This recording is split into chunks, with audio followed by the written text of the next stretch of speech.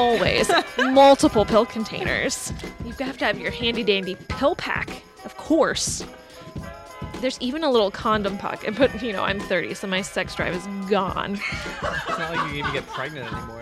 I can't even get pregnant anymore because my eggs died when I turned 30. It's like a 60-year-old leather bag that sat in the back of a flea market. Let me tell you, it's dried out as fuck. Dragged behind a car. The goddamn Sahara Desert. And then you stored old fish in it for a few months. Oh, whoa, that's taking it too far, okay? Just talking about your old cooch. Oh, God. The old cooch of the 30s.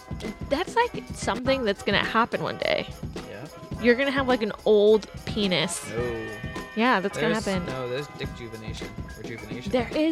There is You vag get rejuvenation. Rejuvenation. Yeah. I struggle with that word.